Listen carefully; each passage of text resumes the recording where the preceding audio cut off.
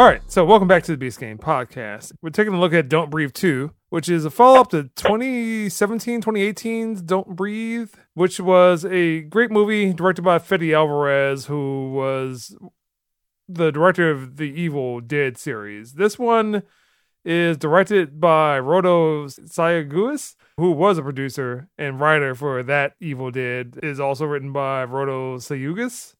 Fede Alvarez had done that terrible The Girl in the Spider's Web, so the girl with the dragon tattoo had done that. Yeah, that one was trash. So this one, again, is a follow-up, Don't Breathe, and it stars Stephen Lang and a couple other people. So Madeline Grace, which is a little child. So with the first Don't Breathe, there was an older gentleman who was played by Stephen Lang, who just lived by himself. He was blind, and he's former military. Young people find out that he has some money because he got money from an insurance claim because his daughter died in a car accident. When they break into his house to steal the money, they get more than they bargained for because this man is a psychopath, hell-bent on destruction, and then he's also just kind of a sadistic freak because he had a person that he wanted to impregnate to have the daughter that he lost again. But it was like some weird turkey baster. Yeah, he was trying to impregnate her with a turkey baster. So that was just that. So again, people break into his house, criminals get more than they bargained for. This one tries to redeem the Stephen Lang character. So character's name is Norman. He's living with a young child who was about maybe 9, 10. They have a father-daughter relationship. So they don't really explain much about where this child came from. And they have a neighbor that is also close to them that she takes the child to school, things like that. You also hear on the news that there's somebody out there stealing organs for some reason, just organs from your body. The little girl is going to the bathroom. This guy kind of shows up in the bathroom and he's being pretty creepy. She gets out of there because the dog rolls up on the guy and is like, hey, we'll bite your nuts off.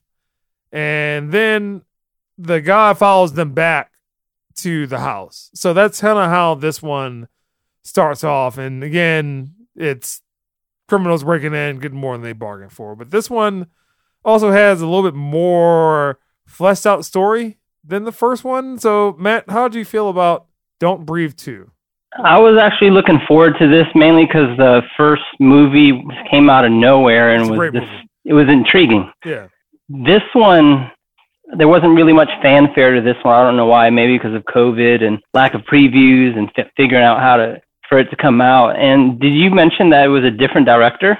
Yeah. So Fede Alvarez, again, who had done the remake The Evil Dead, he directed the first movie, and I guess his buddy directed this one. You can tell the difference as far as the tone and surprise factor, I guess, if you want to call it, between 1 and 2. The first one I liked a lot better than part 2. 2 just kind of seemed like more like a G.I. Joe action flick rather than catching off guard, etc. I'd probably honestly, instead of seeing the movie theaters, I'd probably wait until it came out on TV in this case. So I was a little disappointed. And as far as the story plot for it, I'm just like, this is the best that you could have come with. It's something to watch during the COVID time, but really not impressed. Well, I would just say that Don't Breathe is another example of a movie that likely did not need a sequel. So just like A Quiet Place, Don't Breathe, the story wrapped up. There really was not too much else to do. This one just had, all right, you introduce a little girl.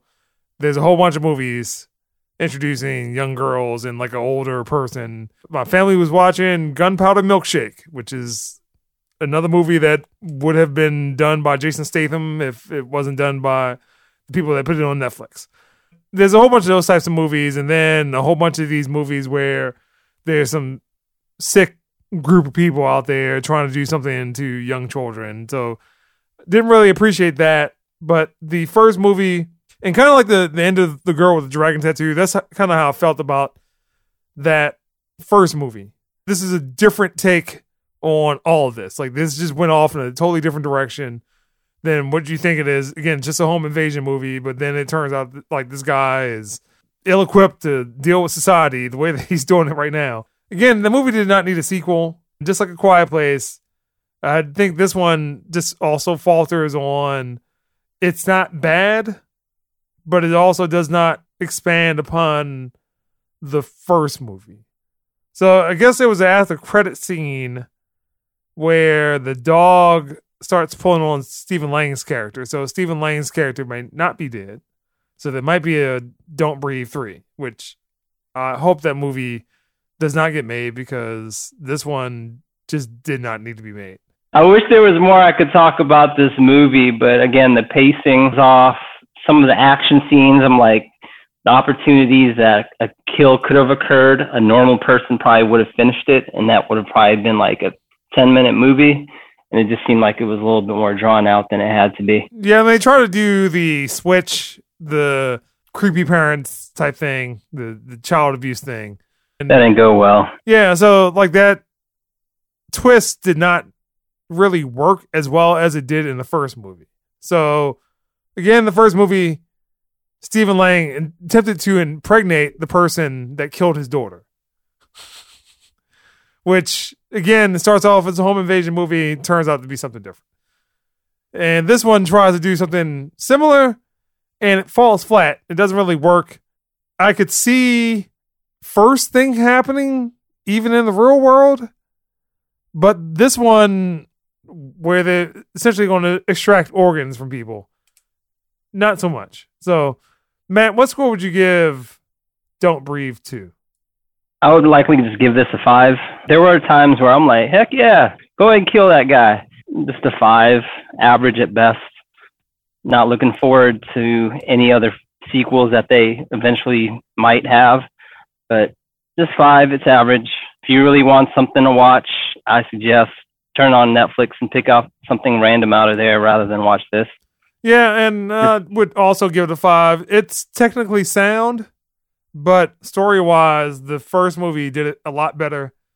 The first movie had a very creepy vibe. Again, you didn't know where the movie was going until not at all. Hit that twist part, and it's like, yo, this is crazy. So it turns out that maybe the home invaders aren't as bad as they should be. Like, they're just not bothering the old man. It's like the old man is also screwed up in his own right. This one, again, tries to redeem the Stephen Lang character, but it just doesn't work. It just doesn't work on a lot of levels because, again, it's unbelievable. It's poorly executed. Again, it's watchable, but this is something that you would look at if it's on TBS, TNT, FX, 1 o'clock on a weekend. Yeah, I'll probably look at this, and by 3 p.m., I'm done, and I'm probably going to go to Target. You guys ever see anything like trends in movie theaters? So now it's like, it seems to be the anti-heroes, what they call them. Yeah, I mean, they're always trying to make a sympathetic villain. That's the thing, man, that the people aren't bad. They were just bad because something tragic happened to them. And I think from a writing standpoint, like you were talking about trends, it is a trend, and it is also a trend that needs to stop because it's happening a lot, particularly in TV, where now the villain is now getting their own TV show. Yeah, I'm just like, okay, I get Venom. Yeah. And I'm just like, all right, it's cool, it's lovable, whatever. But now you're just like, you're destroying the integrity of what could be a phenomenal backdrop, the whole rivalry between Venom and Spider-Man. I don't know how they're going to do it. Well, the key thing is that every movie needs a good antagonist. I think it was really Loki showed you can do an antagonist too well, that now the antagonist is generally more popular than your hero. I think it's a problem because in any good story, if we're talking about action, suspense, thriller movies, that you need to have a balance of good versus evil. And if you don't have that, because again, you're trying to redeem the villain or the antagonist in that show, movie, it lessens the effect that it should have. I know how much you like Transformers. So it's like if I wrote a version of Transformers where Megatron's not bad. he's just misguided because his parents didn't love him and give him enough energy on. And, That's horrible. That's some shit that they would produce. yeah. So now you have Megatron, the movie, and it's like, well, that's not what I wanted to see. I didn't want to see sympathetic Megatron. I guess the same thing happened with the Joker movie. The Joker movie showed that it could be successful, even though I don't like that movie. But I mean, the movie's popular enough that you'll probably get at least 2 more Joker movies. But it is a problem. I mean, we talk about Hollywood trends a lot. Again, some of the wokeness, the writing, and it's like, well, why can't you have this? I'm like, okay, but movies have worked well like this for a very long time. You can do something different, but it doesn't have to be all the time. I think that's the big thing to kind of hit home about. So any wrap-up thoughts, Matt, or any other thing you want to bring up? I think the world in general is just looking for an entertainment value, something that takes them out the house. And I get it. I know why people ain't coming out, but I don't think anything that has come out has really hit a home run. Would prefer to watch something like that at home if it's not worth my time. I'd also seen the movie The Green Knight. It's okay. I don't know if I liked it or not. I'll probably do a review on that independently. I'm not sure if I like that movie. But stuff like that, normal circumstances would rush to go see it. But now, since it's hidden streaming, like, yeah, that's probably the best place for stuff like that. So, all right. That's the Beast Game Podcast.